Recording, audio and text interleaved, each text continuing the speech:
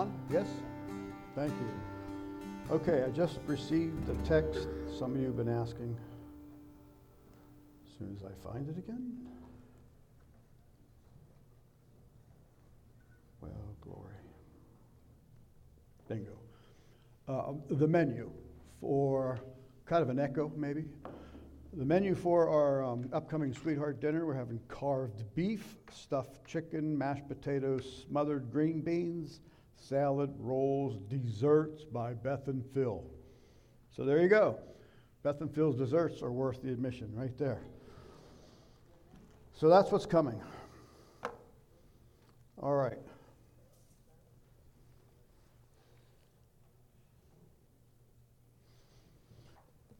Going to open up with a scripture I didn't give you. Don't worry about it.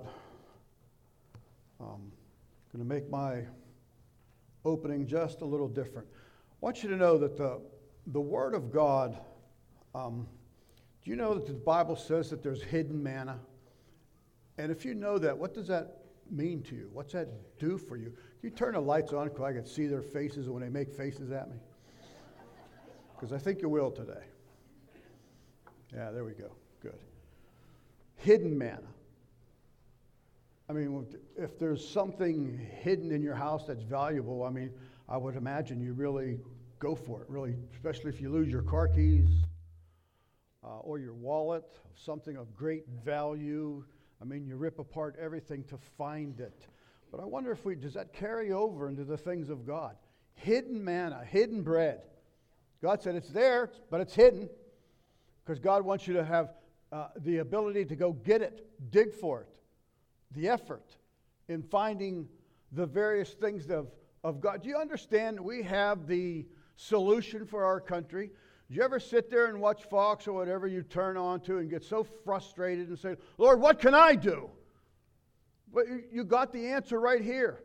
You know, all it takes is a little pocket of people who believe the Word of God, and they can turn a nation around. They really can. But we don't do it. I mean, we really can. You can turn a nation around. Man, every one of you that have young children, you ought to be pounding the doors of heaven for God to do something for this nation. It's hidden manna. It's there. You can go for it, but it might cost a pick and a shovel and a wheelbarrow, but it's there.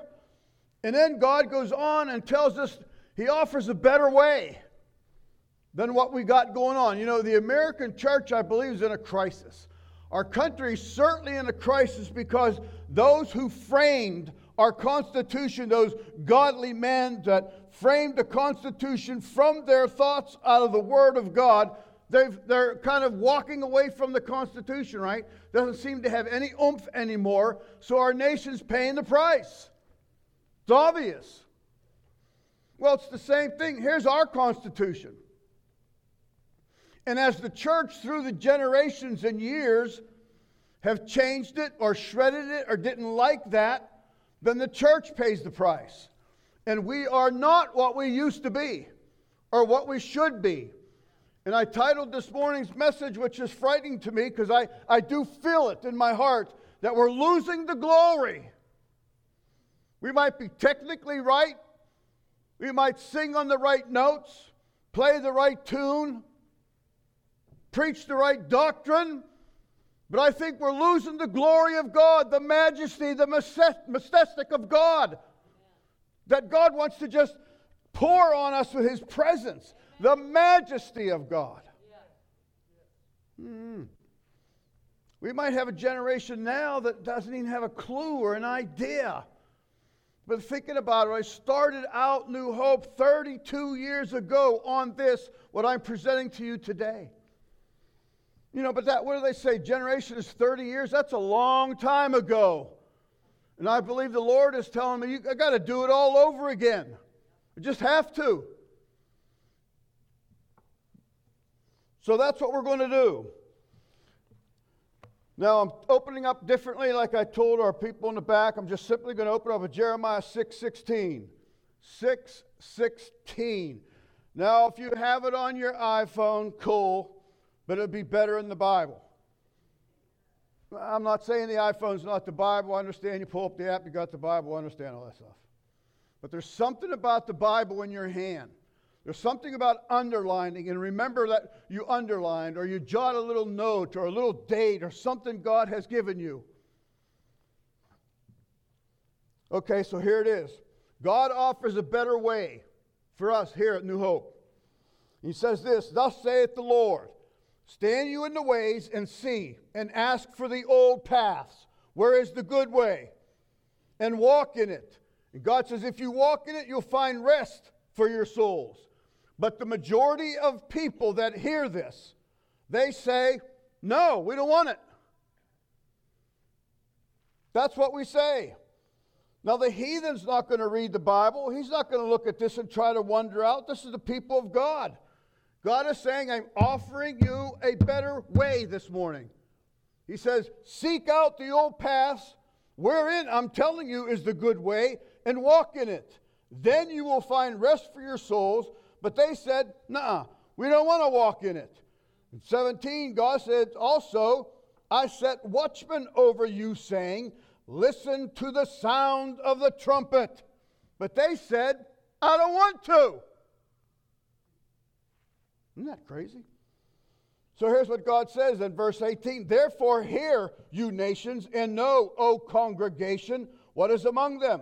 Hear, O earth, behold, I will certainly bring calamity on this people, the fruits of their thoughts, because they have not heeded my word, nor my law, but rejected it. God is offering us a better way. And he tells us that in the word so that we can see that and go after it. Just like they did back then, you have to now. You have to say, okay, God, I'm going to go after it, or I have to just simply say, I don't want it. But I believe that we are losing the glory of God, the majesty of God.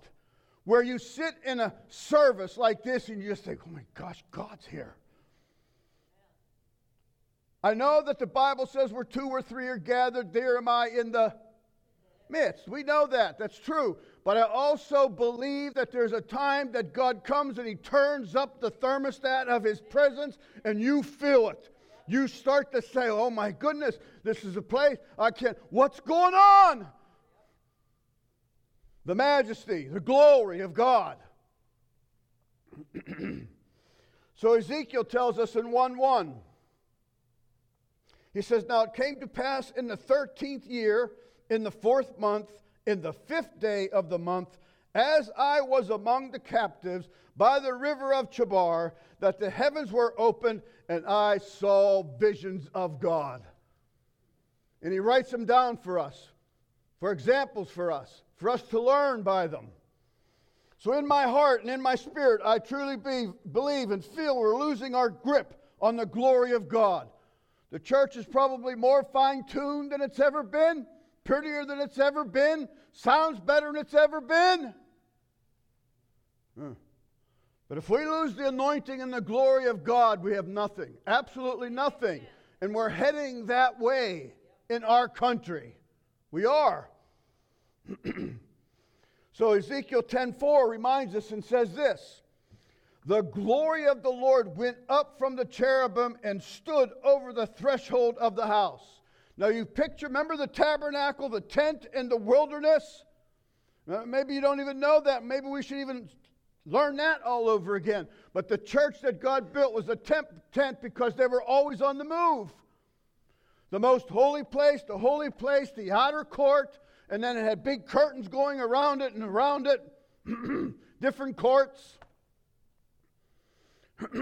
So that's what the picture of this is, and they're talking about the glory of God just hovering. Now it's a weird vision, but it's the glory of God. Eyes all over, wheels turning within inside of wheels, cherubims and going up and hovering. Sound of their wings is like the voice of God.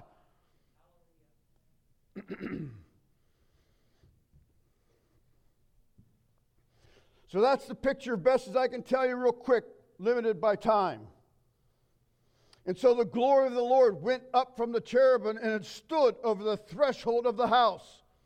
So the glory of God is starting to move, and now it's at the threshold where you walk in.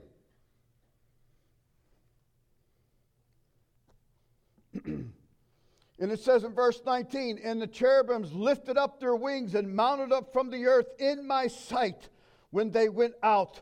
The wheels also were beside them, and everyone stood at the door of the east gate of the Lord's house, and the glory of God of Israel was over them.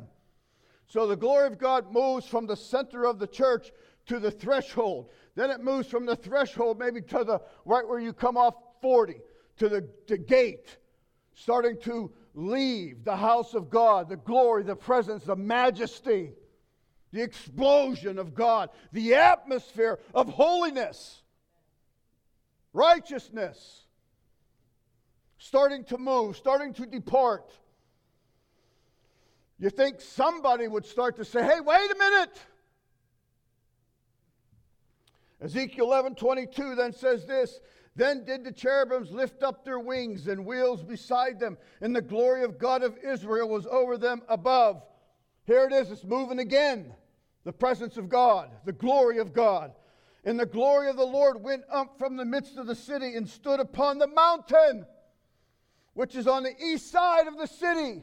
Now it's way on the mountain now. Here it was in the tabernacle where the glory of God, where you would shake under the presence of God, feeling the convicting finger of God, realizing He's alive and well and real. So it goes to the threshold of the door, goes to the east gate of the parking lot, and now it's over on the mountain, leaving. Periodically, I'm going to have drinks so I can keep my voice, please. Hang in there. Glory. Okay. So here we are, you and I now. 2022, which even sounds weird saying that. Losing the weighty presence of God. Losing the glory of God and trying to have church. How do you do that? How do you do that? It's like trying to drive to California with no gas in your car. I mean, how do you do that? The car is able. The car is built for it. The motor is powerful. It needs the fuel. The church is built for it. The church is built to contain the power and the glory of God. I think sometimes we have empty tabernacles, empty buildings, without the presence and the glory. And it's leaving and moving. And some of you know what I'm talking about. And others have been born in with this presence already on the east gate and have no clue what I'm talking about. Because you think, well, isn't this just church? Isn't this what happens? Hallelujah, rise again. And out the door you go again? Oh, no. We have the ability to change this country right here. If no other church believes, if 90% of you say, I'm out, and only 10%'s left, you still have that ability. So here we are, losing the weighty presence, trying to have church. Now here we go. If you get nothing, get this part.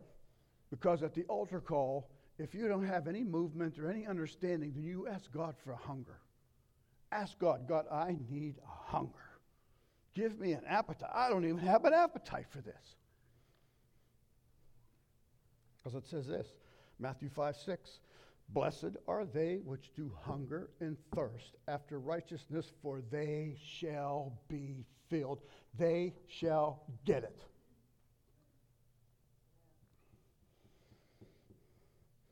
That's what it says. Blessed are they. And if you don't hunger, just be honest with God. Don't pretend to play church. Say, God, you got to change my appetite. You have to truly change my appetite. Now listen, if God's great marriage supper of the Lamb is a big bowl of baked beans, when I'm changed from glory to glory, He's going to have to change. I'm going to be going, oh, this is unbelievably awesome. Right? Absolutely. That word hunger means to suffer want. Man, there's got to be more than what I have. There has to be more than just this. That's the building and some music being played properly, hitting the right chords and saying amen and going out. There has to be more, Lord. There has to be more. a craving for more of the presence of God, a longing, a ache, a hurt inside for more of the presence,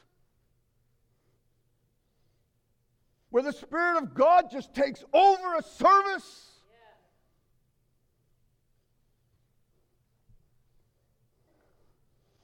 Oh, we are hungry. Christians are hungry for many things: power, authority, success. We are hungry for stuff, comfort, happiness.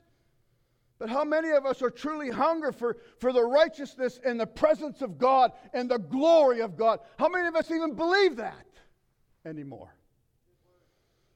See, we're old enough as a church to have a number of people who have gone on to glory that believe this. We are.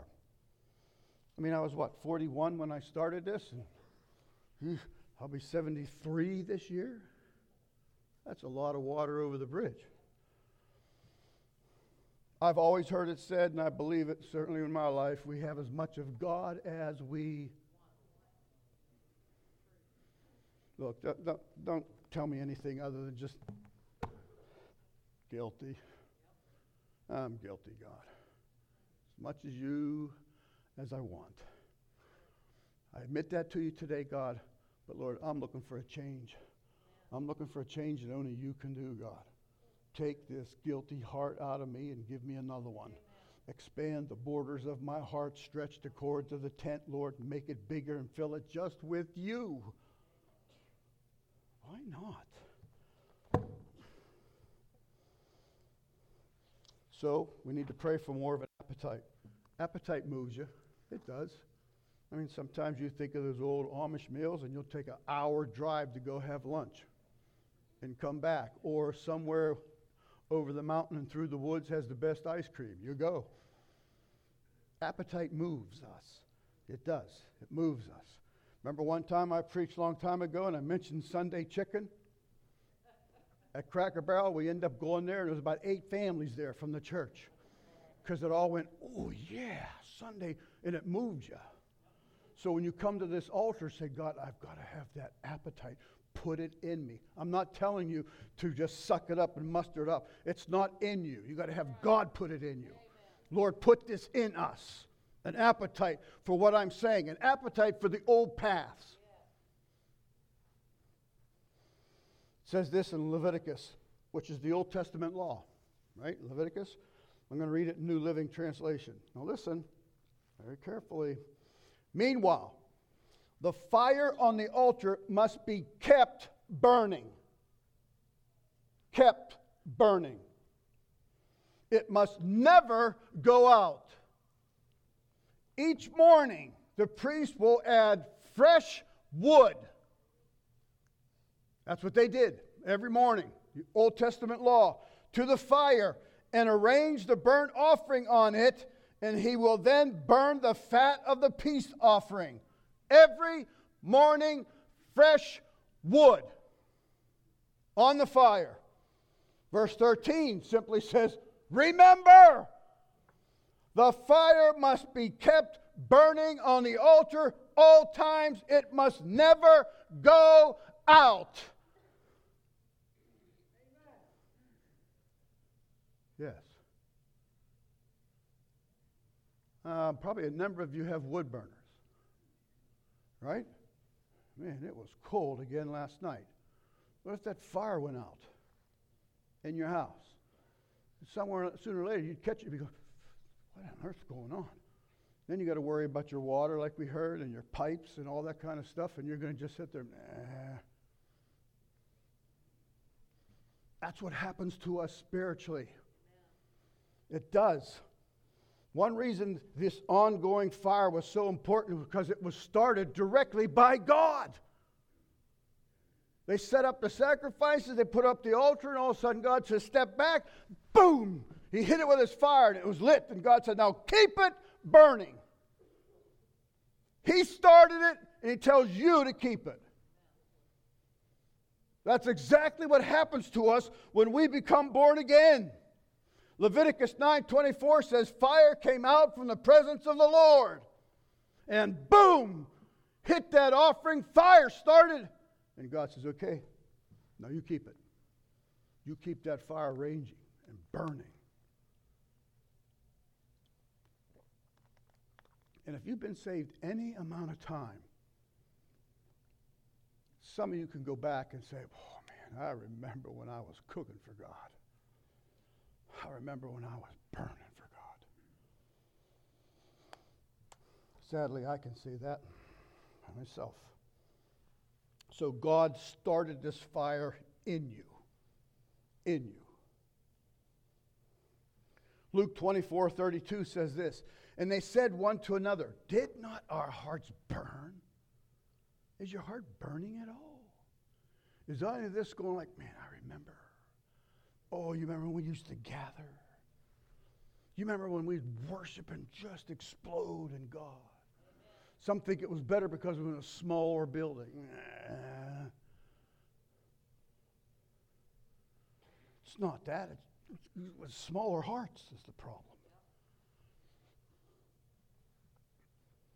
You remember when you watch the old cowboy movie? I mentioned it to some of you today. The posse goes out after the bad guy, and they come across a campfire, and they can't tell if they just left or if they were going. They go to the fire, and sometimes they'll go,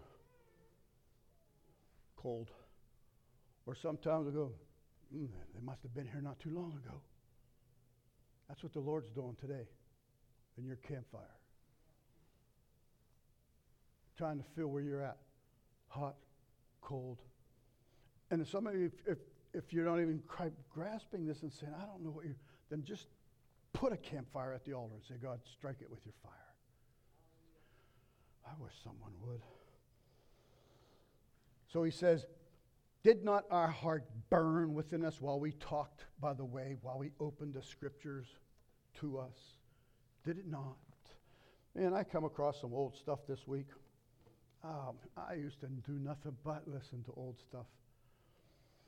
It's one thing great about the computer. It uncovered a lot of old stuff that modern day Christian bookstores don't carry, don't have, actually don't even know it exists.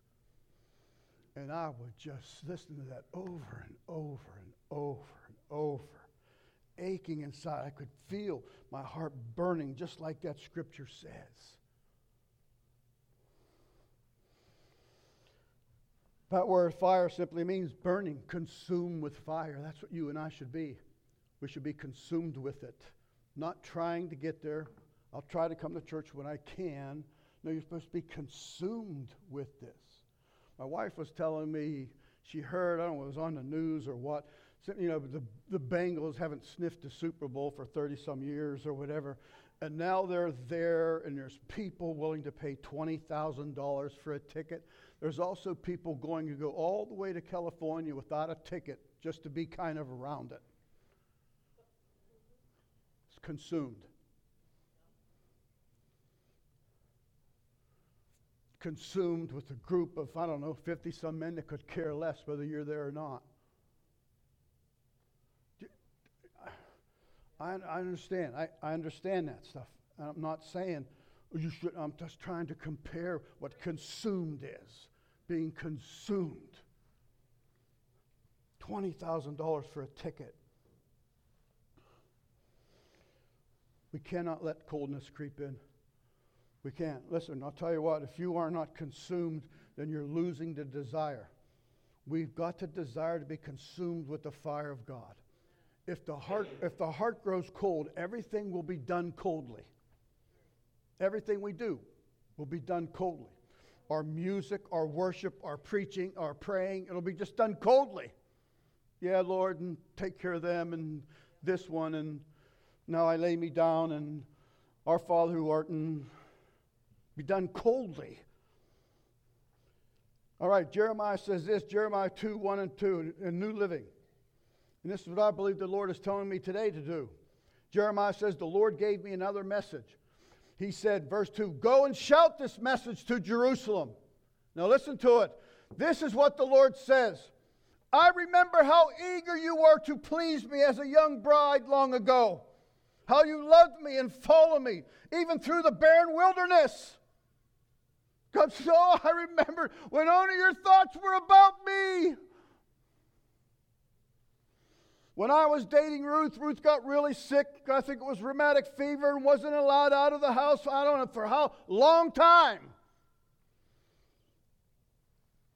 And I would call her and tell her I'm going to drive by. Just drive by, maybe you can look out the window and just to drive by and wave at who I loved.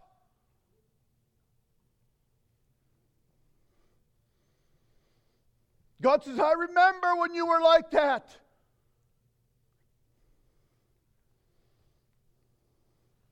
Through Jeremiah, can you feel his heartfelt appeal?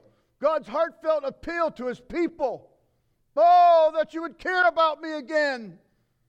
Oh, that you would long for me. Oh, that you would drive by just to wave.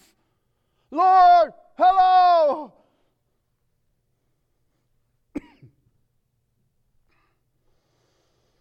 God says, oh man, I remember how wonderful our relationship was. Man, what a powerful appeal. Do you understand? That's Almighty God saying that again to you.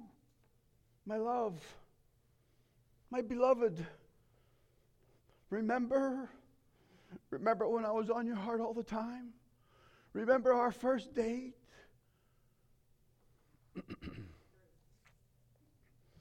James 5:16 says this, the effectual fervent prayer of a righteous man avails much. We can turn a country around. Oh yeah, you might have to find your pick and your shovel.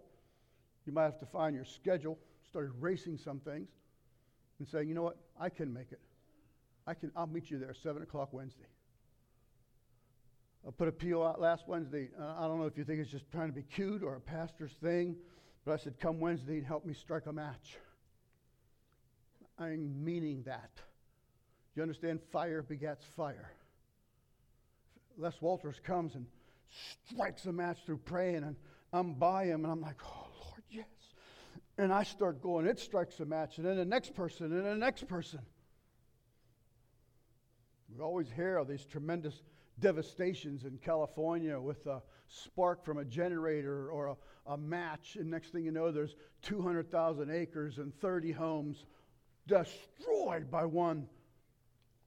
That's all it takes from us. Strike a match and then start adding the wood. That's us. Most don't know this. Most don't get this. Most never go here. This is part of the old past that most said, no thank you. You ever chop wood?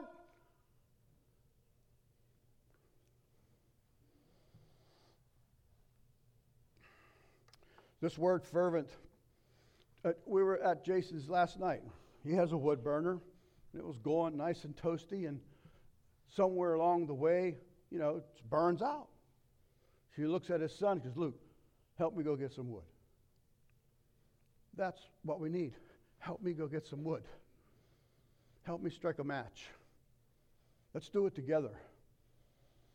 So they go down in the cold, fire, whatever the temperature was, wood's frozen, probably snow all over it.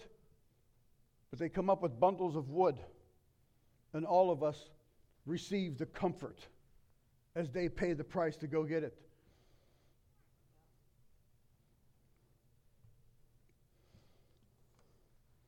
Much of our prayer is not effective simply because it's not fervent. I'm not giving you an example how to pray. I'm telling you how here in the heart. Fervent. It is. Most of our prayers offered with lukewarm attitude won't, because we probably don't believe that prayer works most of the time. It's the way we already got this horrible flesh and Satan that just constantly throws water on our attempts. And so we kind of sometimes just give up. A lot of times we're asking God to care about something that we don't care about. Because you can tell by your prayer.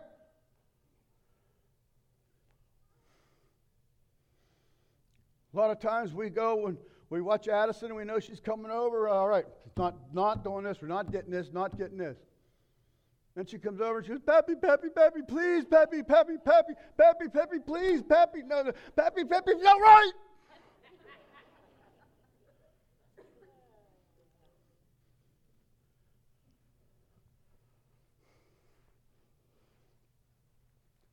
Change scenes. Elisha, the man of God, here now. We're going to come across a part where he's sick. Actually, he dies from this sickness.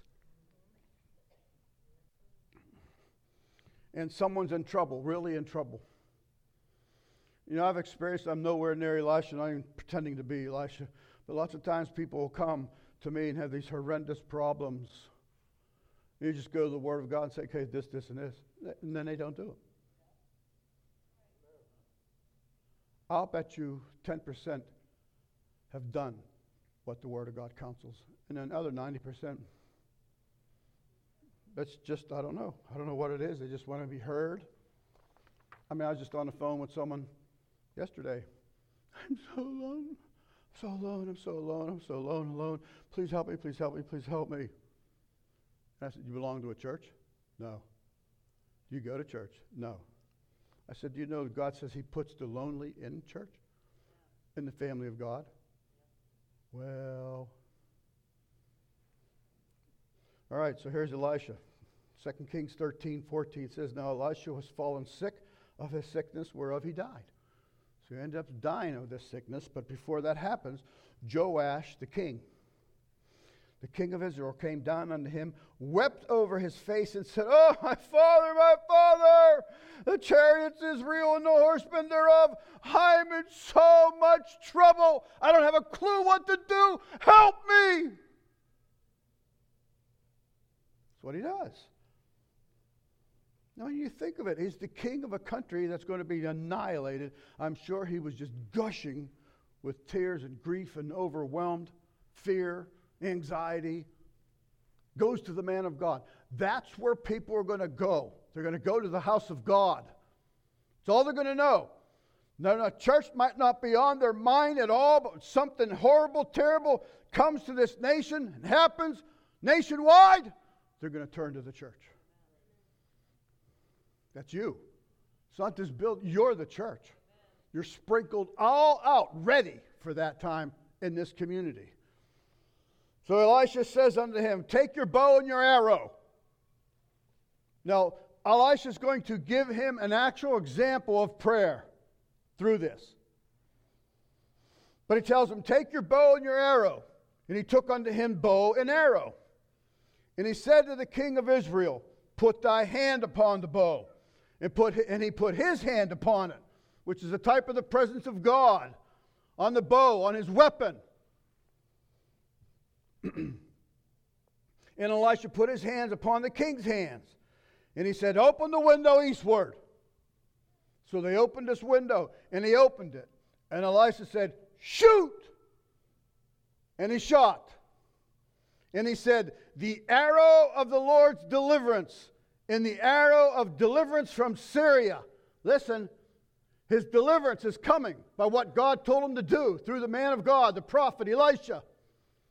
And he said that arrow is shooting through the sky. It's your arrow of deliverance. And it's going to deliver you from all those that are camped against you and around you, all over Syria. He says, shoot!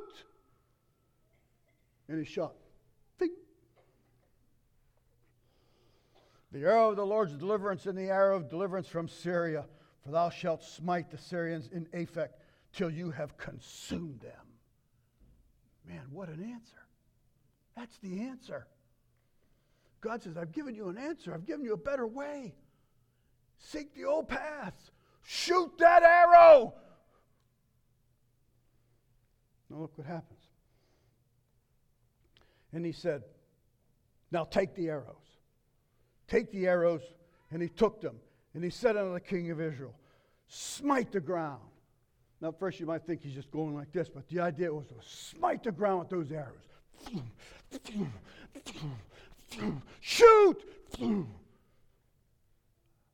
Type of prayer. Going after it. Defeating the enemy. Joash, typical American Christian. I don't believe Joash did that.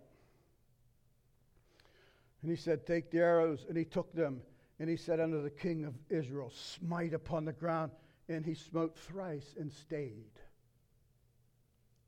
Because it's consuming people around him, ready to destroy them, ready to kill your family and chew your kids up like nothing. And God is saying, shoot! And I can just see Joash going, out the window? Shoot. Oh, okay. All right. Bing. And he probably timidly, you can just see because we'll get to, and he just goes, I don't know, ping, and quits. Remember, he come in wailing. I have no idea what to do. Do this. Take the arrows. He took them. He said unto the king of Israel, smite the ground. He smote it thrice and stayed.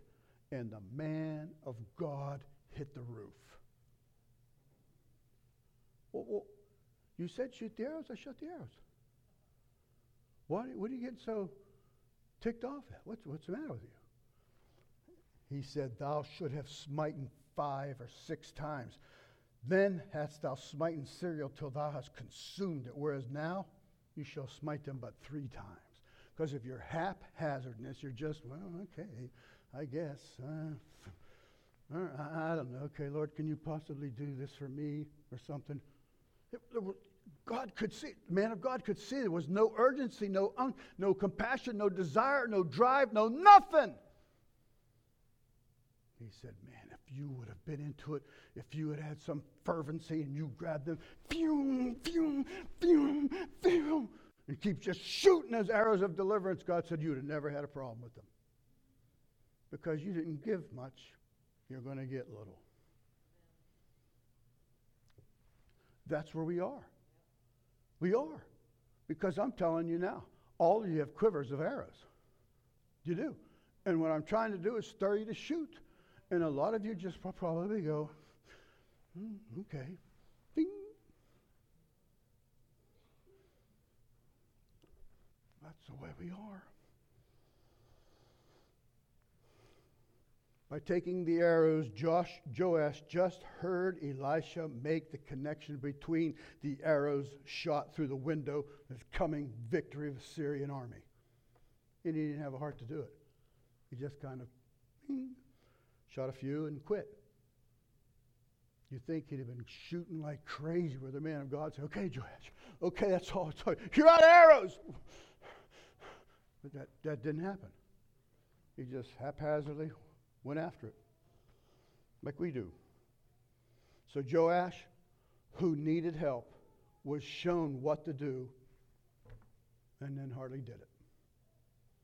Like us, maybe today.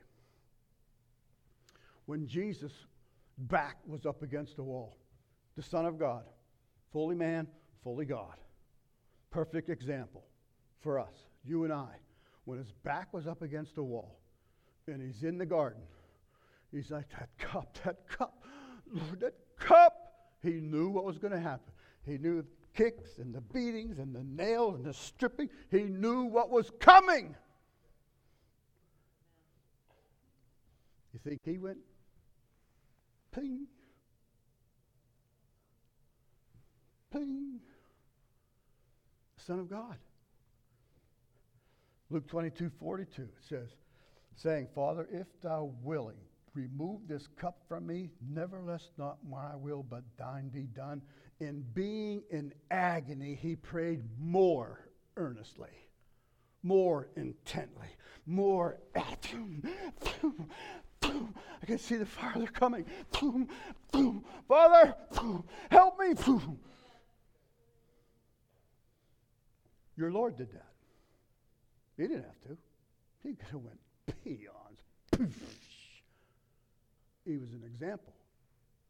He was telling you need to do that because you can't go poof. You need to let him fly.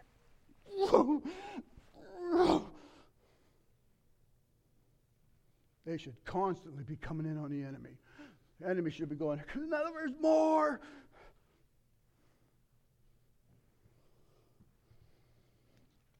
Earnestly means more intently. Your Lord, your God did that. Jesus.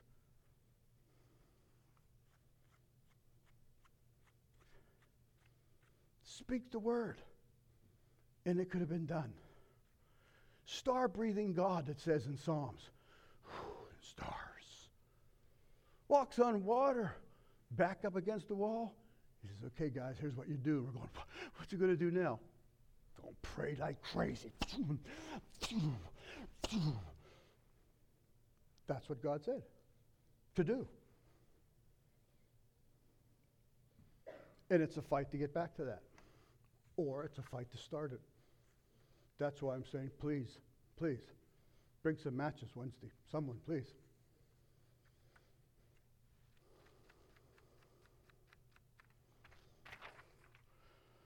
When we lose the fire, coldness creeps in. We can still have church. We can have a choir. We can sing. We can do special songs. We can have sweetheart banquet, roller skate, VBS, whatever, special little programs. But when coldness creeps in, we get lethargic and selfish. Your God becomes me, myself, and I. It just does. It's in all of us. It's in you. You're just born that way. We can't help it. We can't. Hosea 10:1 and 2, New King James says this. Israel empties his vine, his harvest. He brings forth fruit for himself. According to the multitude of his fruit, he has increased the altars. According to the bounty of his land, they have embellished his sacred pillars. We use our giftings, our talents, time, money, for ourselves. We do. No time to come to the house of God. No time to help out. No time to pray. I mean, you try to, you want to, you kind of. You know, you try to remember. I understand. I drive to Columbus, that's when I pray. It's okay to talk to God, but that's not this. Where all your nerve endings, all your thoughts and minds are on God. Nah, you can't do that going 70.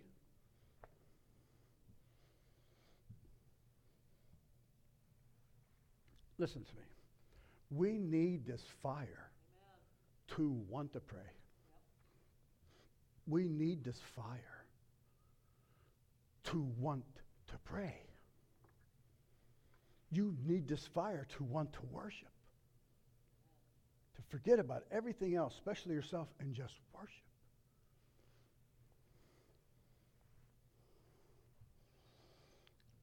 Without the fire, we're going through emotions. We are. We're going through scary emotions. You need the fire to make you read, to make you want to read. You can't do this naturally. Oh my gosh, your natural self loathes this. It's supernatural what we're talking about. We cannot lose that. Moses begged for it.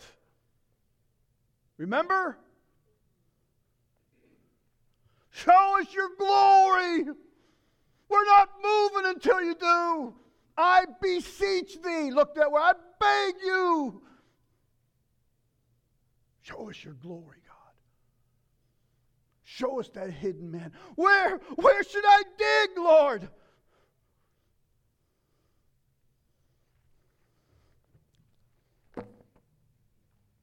And guess what? Everybody knew it when Moses came off the mountain, didn't they? His face shone with the glory of God. People knew it. People were backing up for Moses. What's up with you? Because he was a different kind of Christian they had never seen before or heard before. Ablazed so much that Moses says, all right, I'll try to explain to you what happened. Covered his face. You see, I was on the mountain alone with God. God called me to that mountain. And about the 40th day, God spoke to me. That's why I tried to just make the little connection with put your boots on. We're climbing. A lot of our children love to go places and hike. Well, they don't ask mom and dad. Those hiking days are over. Can't do it. You know, if you want me to hike, I go to the mailbox every morning. Back night. Flat. That's not hiking, is it? That's not mountain climbing. Some of you have sticks and you got special shoes, and it's hard work. You know, they say up there about 6,000 feet is this most unbelievable, beautiful scenery that you, well, tell me when you get up there. Take some pictures and send it to me. You don't see hundreds climbing, do you? You don't. You don't see hundreds doing what I'm talking to you about either. Let me tell you something. All years ago, we preached on eagles, right? Eagles do what? They fly alone. Alone, Carol. What? What do crows do? What's Carol doing up there? All the time she's, what, is she better than all of us? Go, go. And the eagle's up there just soaring. Can you imagine what they see? The majestic sights that we can't see? The voice of God? The hush of holiness? That's for you. You get up here, you ought to do this. God, you have given me eagle wings. They're here, Lord. I didn't know that.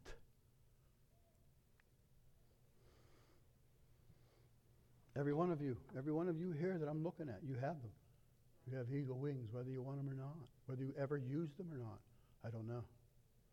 You'll stand before Almighty and your wings starch and stiff. God's going to say, you never used them? You didn't what? You didn't soar? You didn't go for the gold in me? And God, that's what God tells his people. Come up. Come up here. John the Revelator, what did he do? Come up here. Ezekiel, by the river, collapsed. God says, look up. And he saw that weird thing that we talked about, the wheels and the presence of God. Come up. It's for all of you. Every one of you. Isaiah, you can hear in Isaiah's voice in this portion of Scripture that his heart was renting. He wanted God so bad. You put your hand in his campfire, probably couldn't stay long. Be hot.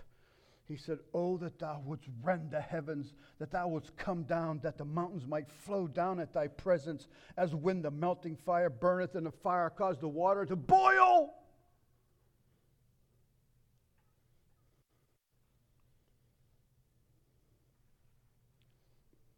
That's for you.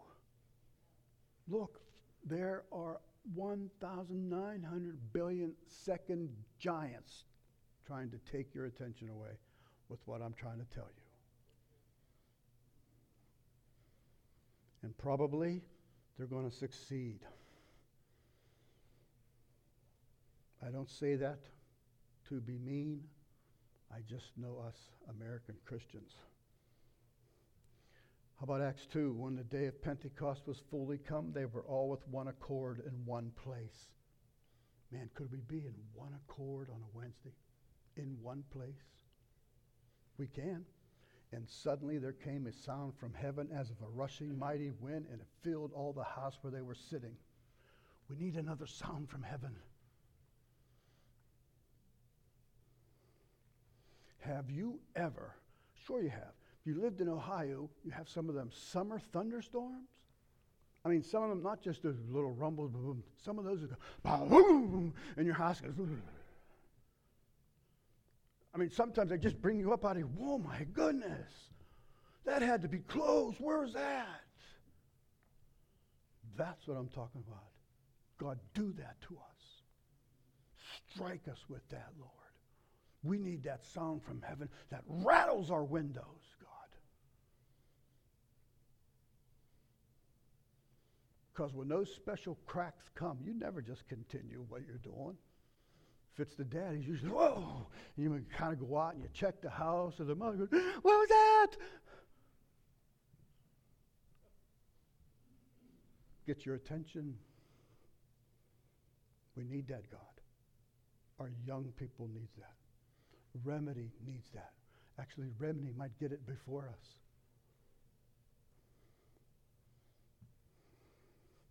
Rattle our windows, Lord. Matthew 3:11 says, I indeed baptize you with water unto repentance, but he that cometh after me is mightier than I, whose shoes I am not worthy to bear. He shall baptize you with Holy Ghost and with fire. Look it up yourself. What's that word fire mean? Do you remember? Anybody? It means to strike with lightning. Boom! Boom!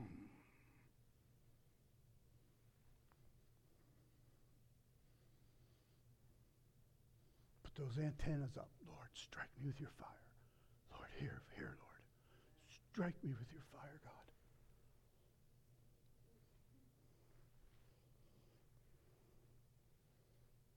That's what it says. Fire means lightning. Maybe you can come to this altar if you have enough courage and say, God, hit me with your almighty God's lightning. Hit me with it, Lord. You know what? I'm just one strike, Lord. Out goes the bad, in comes the power of God. Boom! God starts his work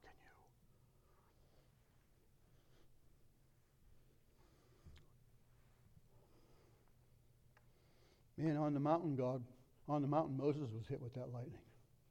And the people knew it when he came down off that mountain. They'll know it. Our country will know it. All over the corners of this country, as far as you can get and still stay in the borders, they'll know it. Something's going on in that church in Zanesville. Where's Zanesville? Look it up. Where's that at? Is it real? Do you think God really, is it happening there for real? Our country will know it.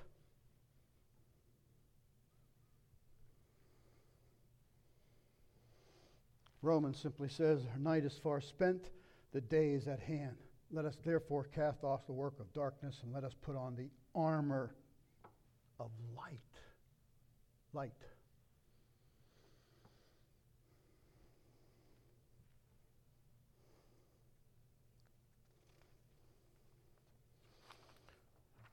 You know, I know we're busy. I know it. It's part of our problem. We are. But if you get this, and you have to rearrange your schedule, rearrange it. Come Wednesday, 7. I don't know, maybe we last 45 minutes, sometimes 50, and close. Rearrange. Say, God, I've got to be there. God, I've got to be there.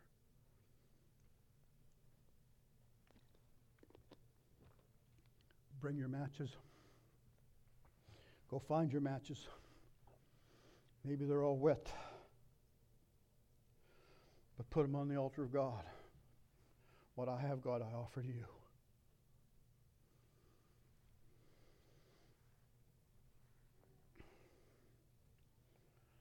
Mount Sinai was altogether on smoke because the Lord descended upon it in fire.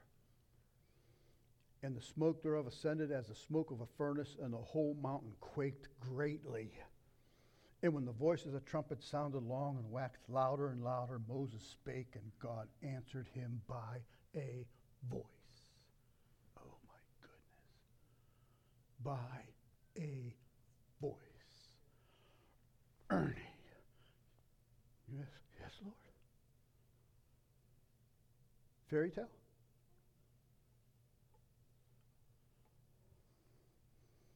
That's what we should be holding out for. That's what we should be holding out for the glory of God to show up.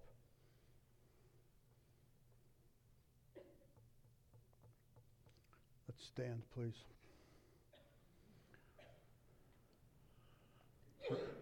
Rodney, you guys can come. Again, just to remind you,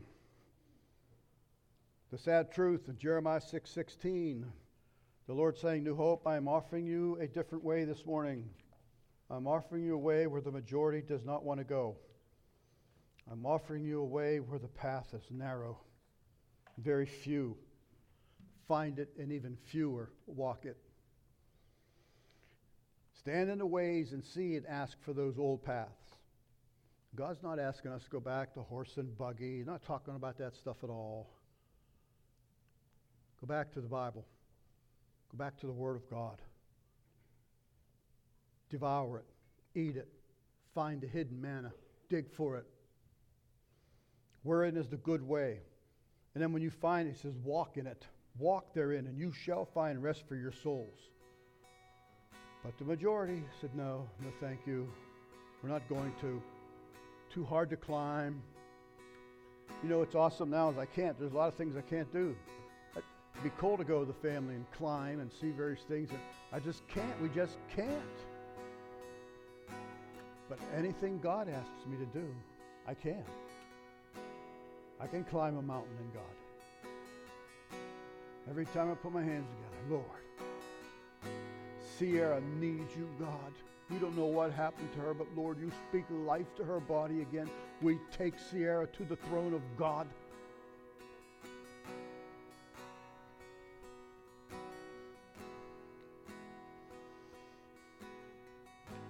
And the Lord said unto Moses, come up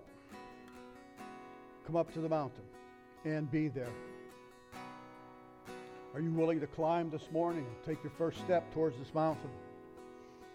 We're going to open the altar now.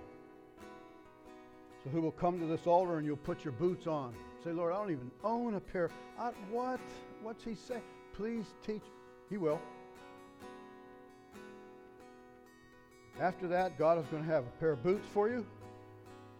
And he's going to have a box of matches for you. And he's going to say, come up. Remember, Moses begged God for his glory. If the church gets God, America will know it. If we put God back on the throne, America will know it. He will. David cried to God, don't take your spirit from me. God said, okay, I won't. God, I beseech thee, show me your glory. Okay, I will. I will show you my glory. That's for you. Your boots and your matches, they're up here.